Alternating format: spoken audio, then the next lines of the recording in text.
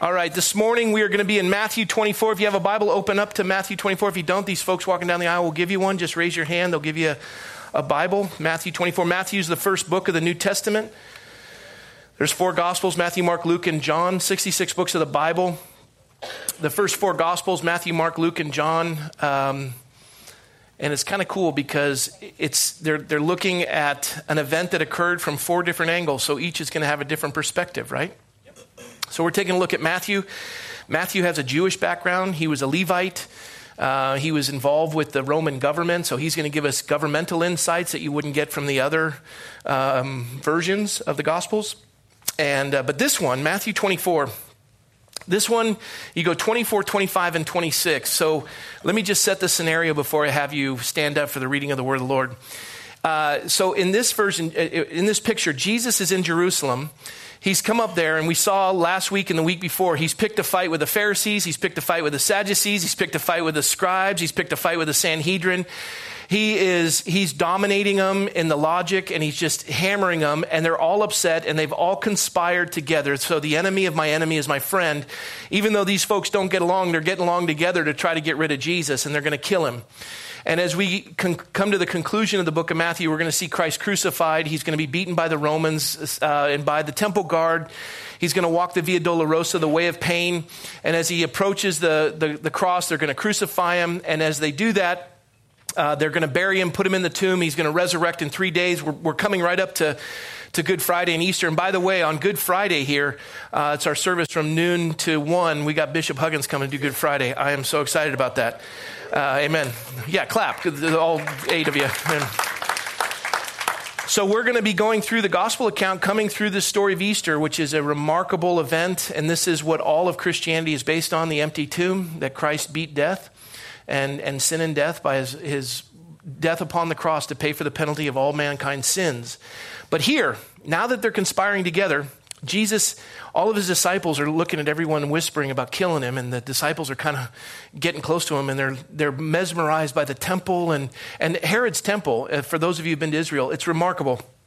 Stones that were tens of thousands of tons, 100 tons, that were on top of each other, so well crafted that you can't take a penknife between the 2 stones. They are so well, and they don't even know how they move them. This is Herod. He was a remarkable builder. And this temple is one of the wonders of the world. And they're taking it in, they're looking at it. It is remarkable. And Jesus is pointing this out. The disciples are stunned by it. And he's going to say to them that this temple will be destroyed. Not one stone shall be left upon another. It'd be like me taking you on a tour of Washington, D.C. and saying, okay, you see the White House, you see the Capitol building, you see Washington's monument, and this is back when there was no gunpowder, no explosives, and I would say to you, every one of these stones will be taken down and there won't be one left upon another. And you'd look at me and think, right. Well, this is really what Jesus is saying. These massive stones, not one will be on top of another. And he's going to share this. And in this, chapter 24, 25, and 26, we come to a term that I got to prepare you for. The term is called eschatology. Everyone say eschatology. It sounds complicated. It's real simple. It just means a study of the end times, the study of the end of the world. You see, for time to exist, you have your phone that has a clock on it. You have your watch has a timepiece on it. There's a timepiece in the back that I never pay attention to. And all these things are keeping time. So for time to exist, there needs to be a beginning and an end. And you can see the beginning and an end on a timepiece when you look at a tombstone, the year of your birth, the year of your death, and a dash in between. That's the time you're on this earth. And then you step into eternity. Whether that eternity is with God or apart from God depends on your connection with the Lord. Where we get this Latin word called religion. Religion. All kinds of religions in the world, yes? Yes. There's only 2. There's only 2 religions. See, the word religion in the Latin means relongare, to relink, to reconnect. So we are created in the image of God, but separated from God by our sin. How do we reconnect with God when we're distant from him? Our sin separates us. How do we reconnect? Well, there's God's way and there's man's way. Those are the 2 religions. God's way is man can't earn God's salvation. God gives it to man. He is just, and so the wages, the penalty for sin is death. He's going to be merciful and not give us death, but he still is just, so the penalty has to be paid. So what does he do? He lets his son take the penalty. He dies in our place, and his righteousness is put on our account, imputed to us. So you have this chasm down the middle. You have a righteous God, and you have a sinful man. How do we cross the chasm? Well, all the world's religions are, I'm going to try to be a better person. I'm not going to drink, smoke, or chew, or hang around with those who do, and that will get me reconnected, relinked with this God or gods or however I perceive eternity. Whereas Christianity says man can't span that chasm. It's too far. It's like you and I going out and saying, based on our righteousness, how good of a person I am, that's going to equate to my physical ability. And so we're all going to go out and we're going to line up 3 people. We're going to have Mother Teresa, and then we're going to have Billy Graham, and we're going to have me. And then Jeffrey Dahmer. 4 people. Good? Good. And based on our goodness, our righteousness, that equates to our physical ability, and all 4 of us are going to try to jump and touch the moon. Jeffrey Dahmer goes first, doesn't even get a half inch off the ground, as we know. I go next, I'm about 3 inches off the ground. Billy Graham goes, he's like 45 feet. Mother Teresa, she's like 160 feet, never before in the history of mankind. Unbelievable what she accomplished. But all 4 of us have something in common. Not one of us was remotely close to touching the moon. You understand that? His righteousness is not like ours. You may say, I've been to this church. I know that pastor. I'm better than him. I'm way more righteous. And the thing is, time ends when your heart stops beating and you stand before God and give an accounting of your life. And you're going to look at God and you're going to say, I'm a righteous person. God says, really? Yeah. I went to Calvary Chapel God Speak. I heard that pastor preach. I know all about his life. I am way better than him. God goes, you're not kidding. You really are. You got him beat leaps and bounds. Problem, he's not the standard. Wah, wah. My son is a standard, and you've rejected him because you wanted to stand before me in your own righteousness, hoping we could be reconnected. But I've paid the penalty for your sin, and you rejected what I gave you in hopes that you could attain it yourself. And there's none righteous, no, not one, for all have sinned and fallen short of the glory of God. Everyone clear on that? And the wages of sin is death. So there's 2 things. There's heaven and there's hell. Heaven is in the presence of God, reconnected, relungari, religion, relinked. Hell is not connected to God for all eternity. Everything that heaven is, hell isn't. I wish I didn't have to speak on hell. I wish as a pastor it wasn't a doctrine of the Bible, but it is. And the person who spoke more on hell than anyone else was Jesus, because he didn't want anyone to go there, so much so that he died to give you access to heaven. And the cross is a big barrier in front of hell, and you got to step over the cross to get to hell and say, I don't need you. I'm going to do it on my own. And this is what separates Christianity from every religion in the world. 2 religions. You either try to earn your righteousness or you receive it as a gift. The Bible says we've been saved by grace through faith. It's a gift of God, not of works, lest any man should boast, which is so remarkable because nobody in the room can be arrogant and boast that they're more righteous than anyone else. And the ground at the foot of the cross is level, and we all come in humility. And we recognize we need a Savior. And that's what's so special. Now, when time wraps up, here's the thing. For some of us, time will wrap up this week. I hope not. But we don't know the day nor the hour. Our heart stops beating. For others of us, we may live another 30, 40, 50, 60, 70, 80 years. I know I'm on the tail end and I'm picking up speed. But it's appointed once for a man to die. Now, there's a couple other options. One is you're raptured, which is a view of eschatology that some of the church holds, which is pre-trib, premillennial. Big words, don't worry about it. I'll explain later. Others in the kingdom of God believe in what's called post-millennial, post-trib.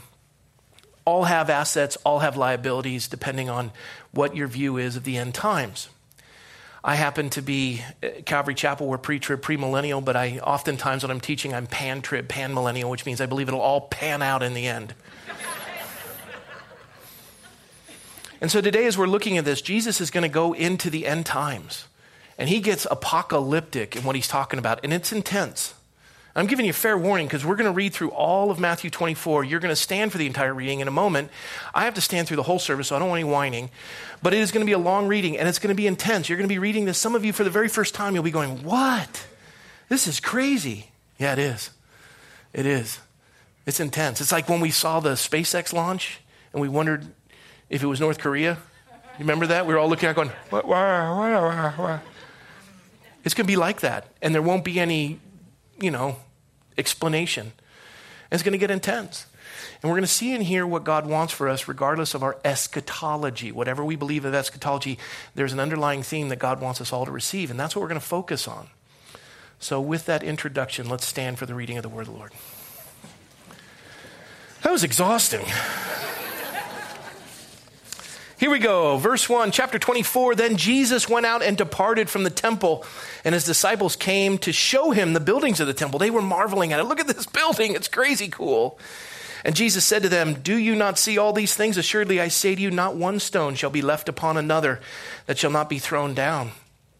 Now, as he sat on the Mount of Olives, the disciples came to him privately, saying, tell us, when will these things be, and what will be the sign of your coming and of the end of the age?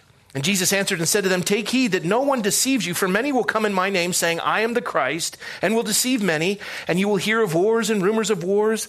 See that you are not troubled, for all these things must come to pass, but the end is not yet. For nation will rise against nation. We've seen, 2 world wars and more? Yeah. For nation will rise against nation and kingdom against kingdom, and there will be famines, pestilence. We've seen that, earthquakes, seen that, Mexico recently, in various places. And all these are the beginning of sorrows or birth pains. Then they will deliver you up to tribulation and kill you. You look in the 1040 window, and more Christians have been massacred in the last 40 years than in the combination of history up to this date. Then you will be delivered up to tribulation and kill you, and you will be hated by all nations for my name's sake. And then many will be offended, will betray one another, and will hate one another. Then many false prophets will rise up and deceive many, and because lawlessness will abound, the love of many will grow cold. But he who endures to the end shall be saved. And this gospel of the kingdom will be preached in all the world as witness to all the nations, and then the end will come. Therefore, when you see the abomination of desolation spoken of by Daniel the prophet, standing in the holy place, whoever reads, let him understand. Then let those who are in Judea flee to the mountains, and let him who is on the roof or the housetop not go down to take anything out of his house. And let him who is in the field not go back to get his clothes. But woe to those who are pregnant and to those who are nursing babes in those days. And pray that your flight may not be in winter or on the Sabbath. For then there will be great tribulation, such as not been since the beginning of the world until this time, no, nor shall ever be. And unless those days were shortened, no flesh would be saved, but for the elect's sake, those days will be shortened. Then if anyone says to you, look, here is the Christ, or there, do not believe it. For false Christs or antichrists and false prophets will rise and show great signs and wonders to deceive, if possible, even the elect. See, I've told you beforehand. Now, therefore, with all this, I want you to know what all that's there for. If they say to you, look, he is in the desert, do not go out. Or look, he's in the inner rooms, don't believe it. For as the lightning comes from the east and flashes to the west, so also will the coming of the Son of Man be. For wherever the carcass is, there the eagles or buzzards will be gathered together. Immediately after the tribulation of those days, the sun will be darkened, and the moon will not give its light. The stars will fall from heaven, and the powers of heaven will be shaken. Then the sign of the Son of Man will appear in heaven, and then all the tribes of the earth will mourn, and they will see the Son of Man coming on the clouds of heaven with power and great glory. And he will send his angels with a great sound of a trumpet, and they will gather together his elect from the four winds and from the end of heaven to the other. Now learn this parable from the fig tree. When its branch has already become tender and puts forth leaves, you know that summer is near. So you also, when you see all these things, know that it is near at the doors. Assuredly, I say to you, this generation will by no means pass away till all these things take place. Heaven and earth will pass away, but my word will by no means pass away. But of that day and hour, no one knows. Let me repeat that. But of that day and hour, no one knows. Let me repeat that. But of that day and hour, no one knows. He goes further, not even the angels of heaven. He says in another portion, not even I myself, but only my Father. But as the days of Noah were, so also will the coming of the Son of Man be. For as in the days before the flood, there were eating and drinking, marrying and giving in marriage, until the day that Noah entered the ark, and did not know until the flood came and took them all away. So also will the coming of the Son of Man be. Then 2 men will be in the field, one will be taken and the other left. 2 women will be grinding at the mill. One will be taken, the other left. This is where pre-trib folks talk about a rapture. Raptured into heaven. Watch therefore, for you do not know what hour your Lord is coming. But know this, that if the master of the house had known what hour the thief would come, he would have watched and not allowed his house to be broken into. Therefore you also be ready. Therefore you also be ready, for the Son of Man is coming in an hour you do not expect. Who then is a faithful and wise servant, whom his master made ruler over his household to give them food in due season? Blessed is that servant whom his master, when he comes, will find so doing.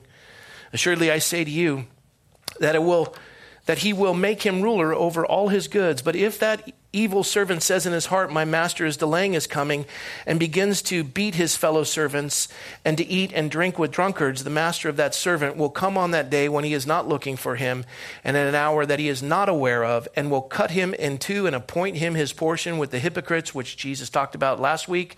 And there will be weeping and gnashing of teeth. God bless you. Have a wonderful week. Lord, heavy, heavy, heavy passage, but true. And Holy Spirit, would you lead us into an understanding of this by the tenderness of your voice, that we would grasp it and apply it and be that faithful servant, that faithful and wise servant whom his master made ruler over the household, that he was busy when his master returned. And so, Lord, I pray that you would apply that to our lives and that we wouldn't speak of the delay of your coming and be weary and apathetic. And so, Lord, I pray by this word that you've given us today, you'd minister to every heart. And we thank you, Lord, in Jesus' name. Amen. All right, relax.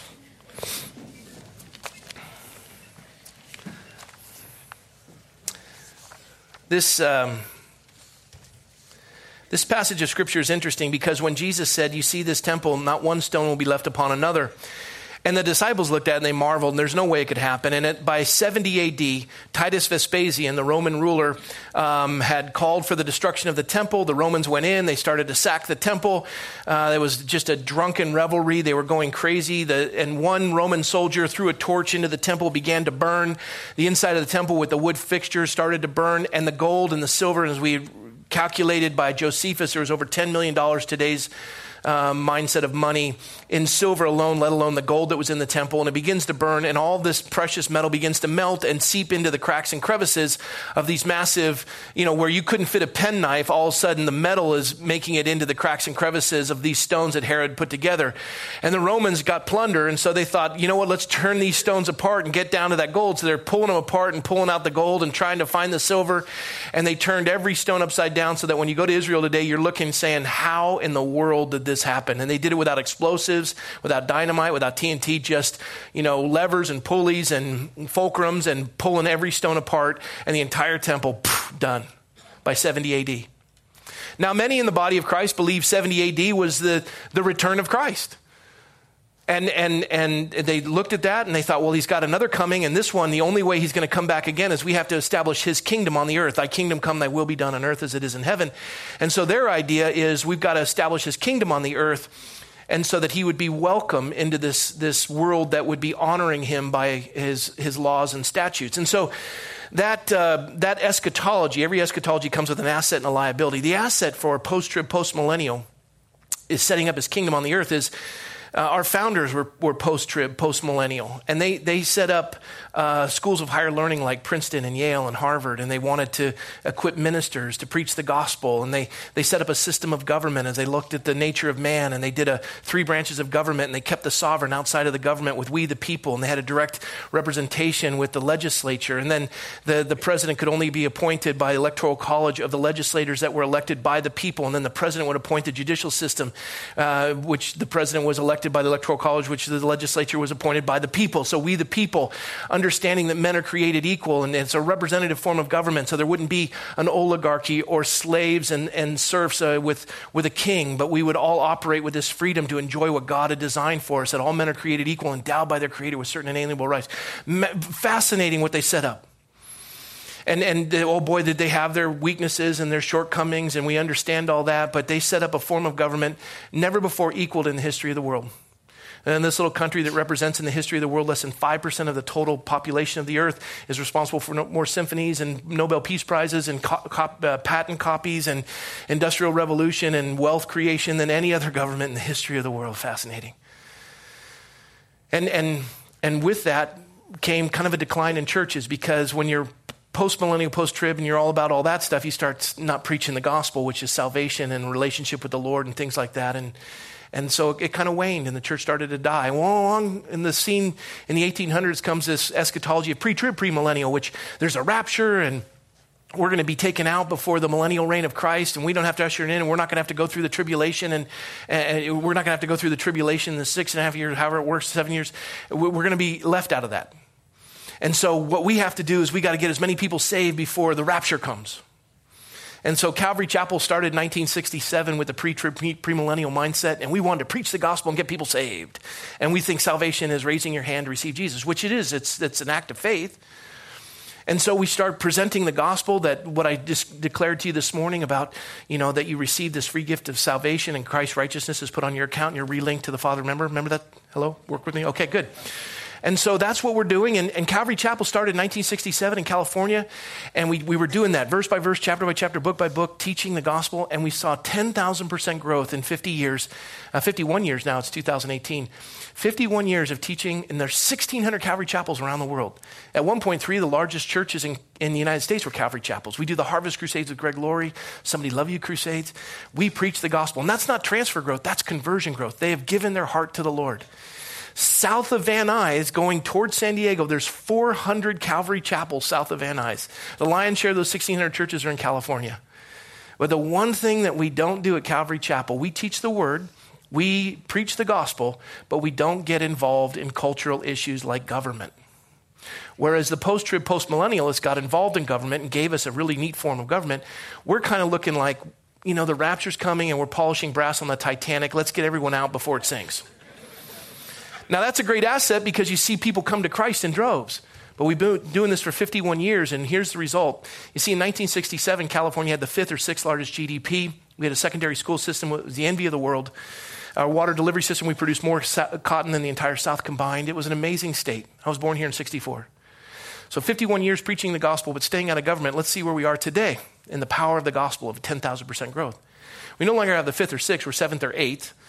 We lead the nation in sales tax, gas tax, income tax, corporate tax. We lead the nation in debt. You take the next 4 largest states, combine their debt, doesn't equal the debt of California. We're the authors of no-fault divorce and transgender bathroom bills, and we lead the nation. Oh, by the way, we spend more money than most states in education, yet our schools are in the bottom 10 of 50, so we're 40 and below. And we lead the nation in abortion. Boy, that's a powerful gospel. That's an indictment on the church. Now, I love being in Calvary Chapel, and I love the eschatology we hold to, but we look at this, and the part of this is, okay, we got our eschatology down, but Jesus said, faithful is the man who is busy when his master returns. And he calls this servant wicked. And here's what's interesting. 2 Peter chapter 3, Peter writes, you must understand that in the last days, scoffers will come, scoffing and following their own evil desires. They will say, where is this coming, he promised? Ever since our fathers died, everything goes on as it has since the beginning of creation. But the day of the Lord will come like a thief. The heavens will disappear with a roar. The elements will be destroyed by fire. And the earth and everything in it will be laid bare. 2 Peter chapter 3. And I look at this and I think, I like what this author says. He says, these kinds of Christians believe they can partake of the Bible the way they partake of a buffet. They put on their plate only the parts they really find appealing and ignore the rest. I mean, if we're in Vegas and we're going through the buffet, I'm going to skip the liver and go for the bacon, right? Yes? And Jesus describes what happens with this kind of a servant. He says in Matthew 24, suppose that servant is wicked and says to himself, my master is staying away a long time, and he then begins to beat his fellow servants and to eat and drink with drunkards. The master of that servant will come on a day when he does not expect him, and in an hour he is not aware of, and he will cut him to pieces and assign him the place with the hypocrites, where there will be weeping and gnashing of teeth. And notice the characteristics of the wicked servant. Notice the characteristics of the wicked servant. First, he's become convinced that his master may not be coming back, so he says to himself, my master is staying away a long time. And we've been preaching the return of Christ for over 2,000 years, and most of the church is bored about teaching it. But the greatest revivals in the history of the world have always come from those who have believed in the soon return of Christ. But what happens is we think that the master's not coming back, and we think he's delaying his coming, so we live selfishly. We just kind of give up on his precepts and his admonitions and his laws, and we begin to mistreat other servants. One of the most prejudiced places in the world in the 60s was a church. We begin to mistreat other servants who proclaim the name of Christ. We begin hanging out with worldly people. Our bad theology leads to bad company and bad behavior. And I say this, your theology about Jesus will dictate how you live your life. Theos, God, ology, study of. Your theology about Jesus will dictate how you live your life. If you think his return and his judgment are imminent, you will live a holy life. It'll be important to you. Less than 14% of people read their Bible, and yet God wants to speak to us every day. That's why Jesus said, no one knows the day or the hour, not even the angels in heaven, nor the Son, but only the Father. As it was in the days of Noah, so it will be in the coming of the Son of Man. For in the days before the flood, people were eating and drinking, marrying and giving in marriage, up to the day that Noah entered the ark. They knew nothing about what would happen until the flood came and took them all away.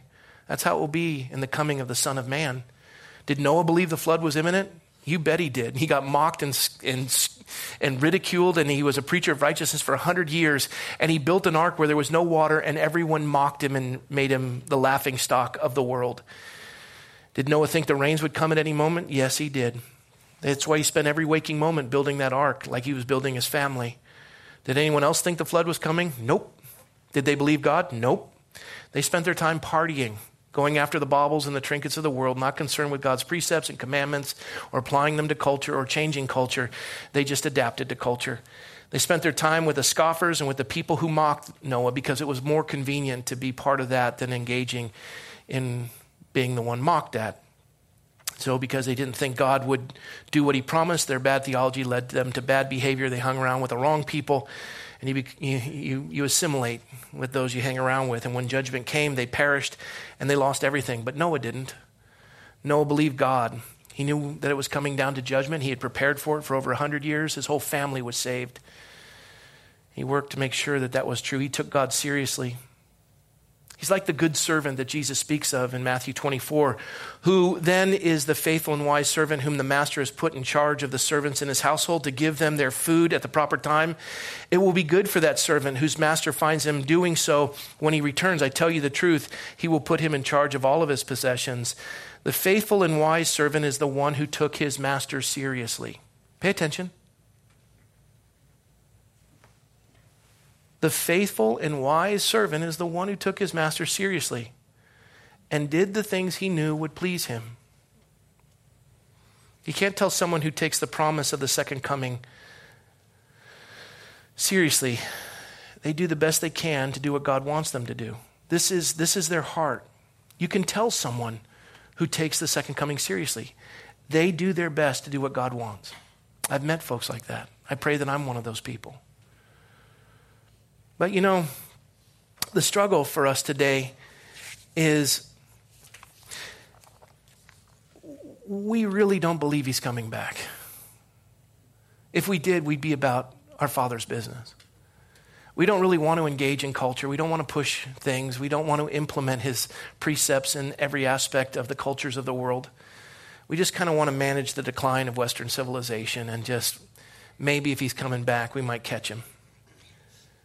And that's what's called the Antichrist. The Antichrist even deceives the elect, those that are in the church. We just become numb, like the proverbial frog in the pot of water, and you just turn it up a degree and it boils to death and doesn't even know. We just become inebriated and inoculated, and we become apathetic. You can see the spirit of Antichrist in Marxism and in socialism and in fascism and in Islam and in the media. You can't pray before a football game, no nativity scenes at Christmas, etc. And we just stand by and we take it.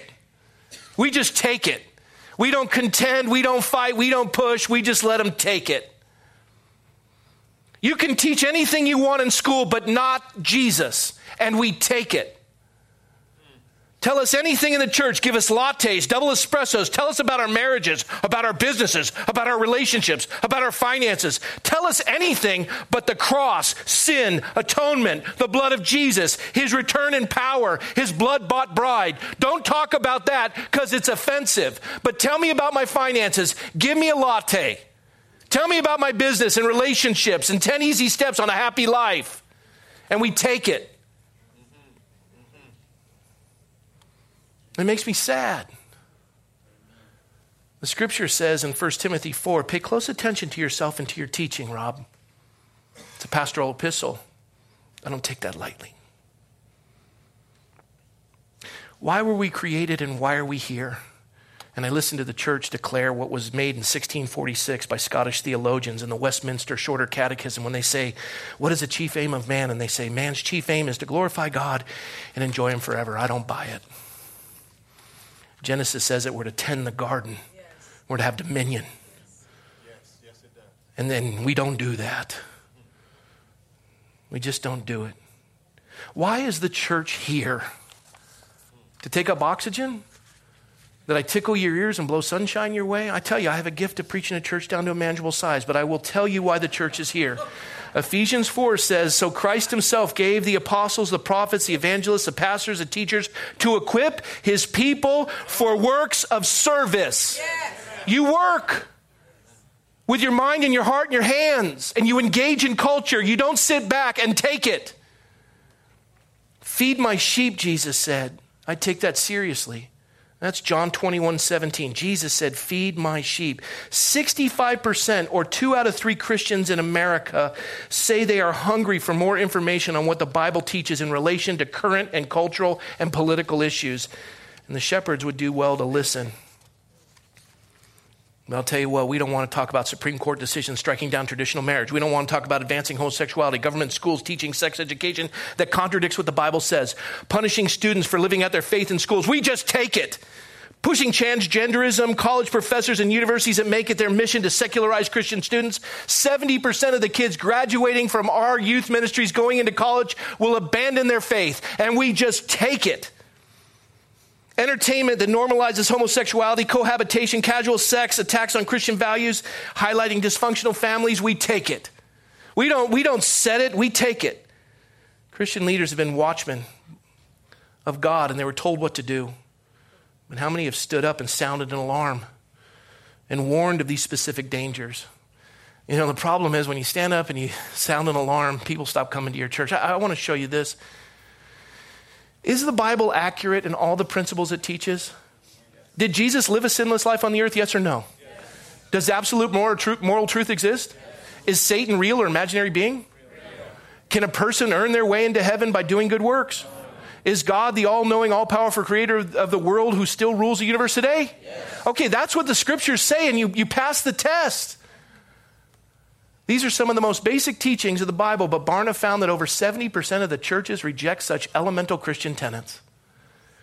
The 100,000 or so churches that still embrace these biblical teachings won't preach what the Bible says about the issues out of fear and in the backlash that they may face. People just don't want to go to church. I want to talk about my finances, business, relationships. I want to talk about, my future spouse. I really don't want to get into this. I get it. But here's what's interesting. On the good side, over 90% of theologically conservative pastors agree that the Bible addresses specific issues facing Christians today, such as abortion, same-sex marriage, gambling, immigration, and many others. But on the bad side, only 10% of these pastors are willing to address these issues.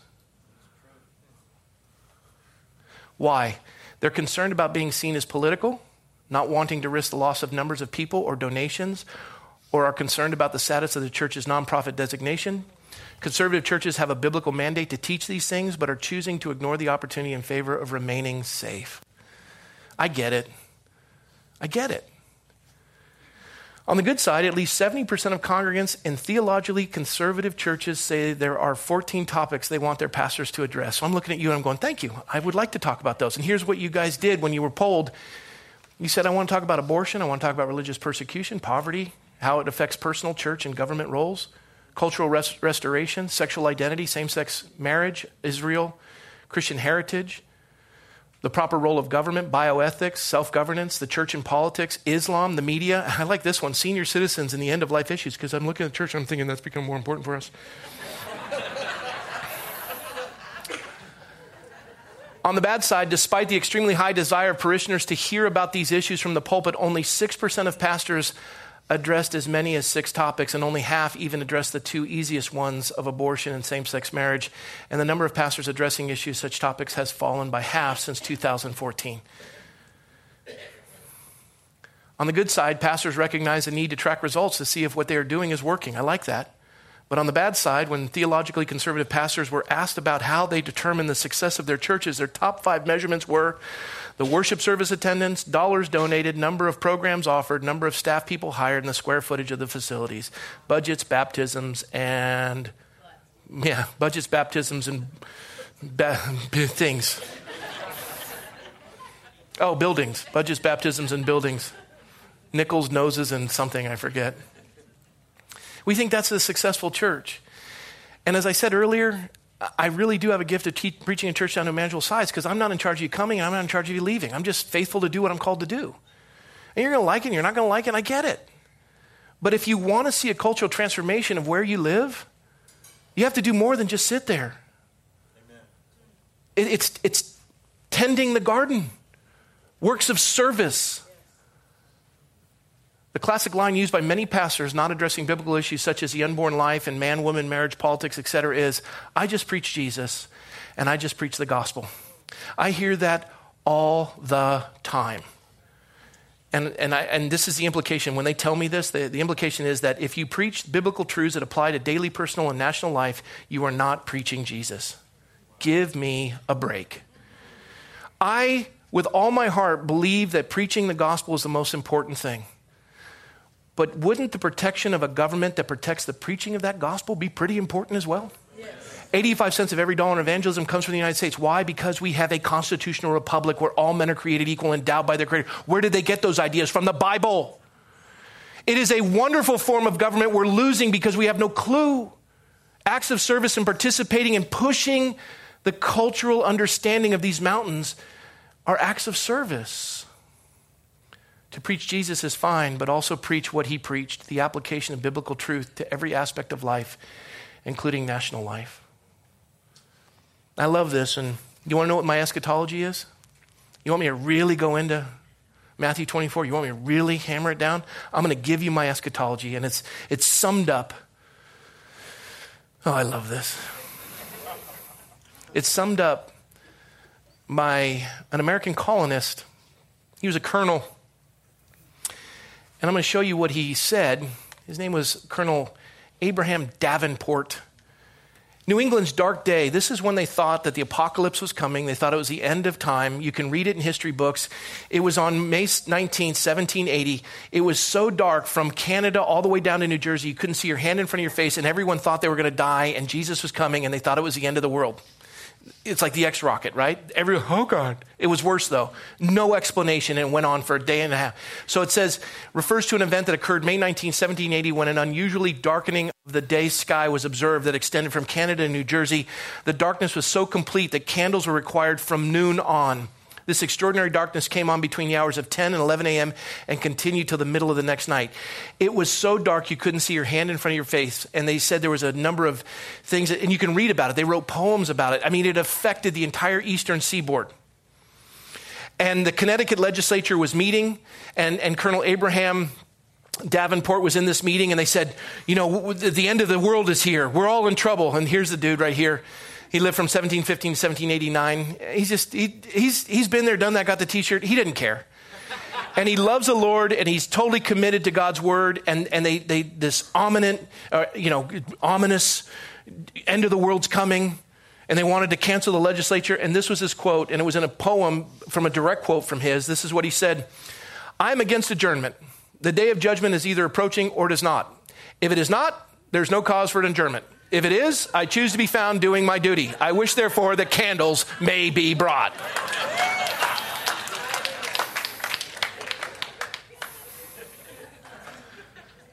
Look, whatever your view of the end is, all I know this is the faithful steward will be found doing what his Father told him to do when he comes. And these are acts of service. And if you're tired of the situation in our state and our nation and the world, then roll up your sleeves and get to work. I was up in Sacramento Monday and Tuesday. This is a state that everyone's leaving because they said it's a lost cause. I love tasks so big that the only way it's going to change is God has to intervene. That's what I love about California. Only God can fix this mess. Can I get an amen? So I went up to Sacramento for Church United, and it's being head up by a man who was a homosexual, came out of the homosexual lifestyle, is married and has 3 kids. His name's Jim Doman, the least likely guy to be leading a group of pastors. Seriously. And he's telling them, he says, this is my sin of choice and you got to pray for me. We're like, that's uncomfortable. And what's even more remarkable, over 100 pastors went up there and they're up at the Capitol. And we're being taught, and I was one of the speakers, and I'm the minority. It was all Hispanics and black. I'm the minority. And they're listening to me, and I'm talking. And I don't know what their affiliation is politically, Democrat, Republican, Independent. It's irrelevant to me. I'm talking about engaging in the process with biblical concepts. And they're in, and they're moved by it. Over 100 pastors moved by it. And I'm going to show you in a minute a video of us this is a smaller group of the pastors. The rest of them came at the second. Do you have it? This is in the rotunda of the Capitol. Crank it so they can hear it. Watch this.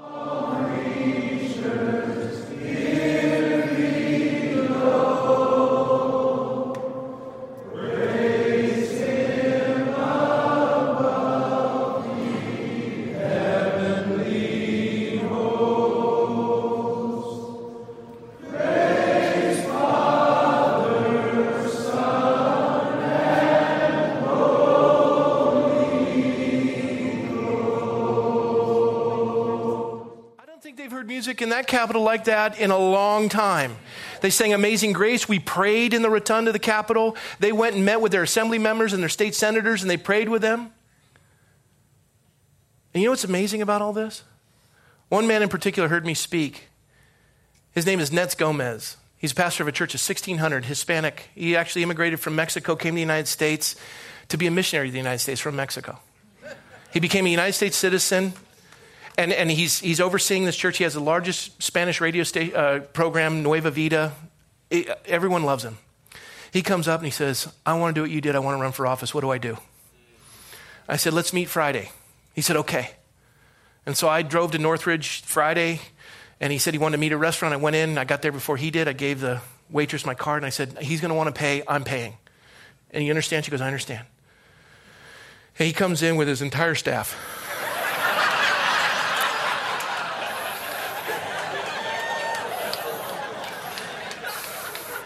And their spouses. And they were hungry. And the waitress looks at me. I said, no, go with it. He sits down, and I'm the only white man at the table. He says, I want to introduce you to my staff. And this one's from Venezuela, and this one's from Colombia, and this one's from El Salvador, and this one's from Guatemala. And he goes down the line. And the one from Venezuela has been here 4 months. His fiancée and his entire family is trapped in that cesspool in Venezuela. Once was the 4th greatest nation in the Western Hemisphere, and is now starving to death, and he can't get his family out.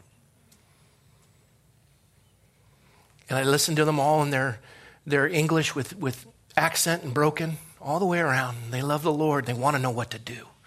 We don't want to bring what we left. We want to know what to do and what this is about here.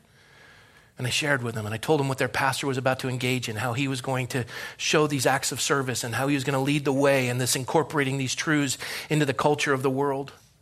And I said, I want to tell you something. I don't care if all of California speaks Spanish and is all Hispanic, as long as they are observing the Constitutional Republic and the First Amendment and the freedom of religion, that the gospel would be preached and people would be set free. Yes, amen. Amen. Now, a lot of you don't want to speak Spanish because you don't know it. But my point is this. The most unlikely people are the ones that are going to make a difference. And I look at our church, and we've spearheaded a move of God's Spirit. And these are acts of service. And I don't care what your eschatology is. There's work to be done. Yes. And when I saw Nets and he told me about this, I was so touched. I left there in tears because of the expense of the bill, but also...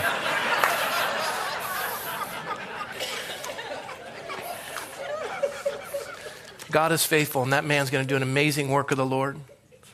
And I look at all of you and I just simply say, it's time.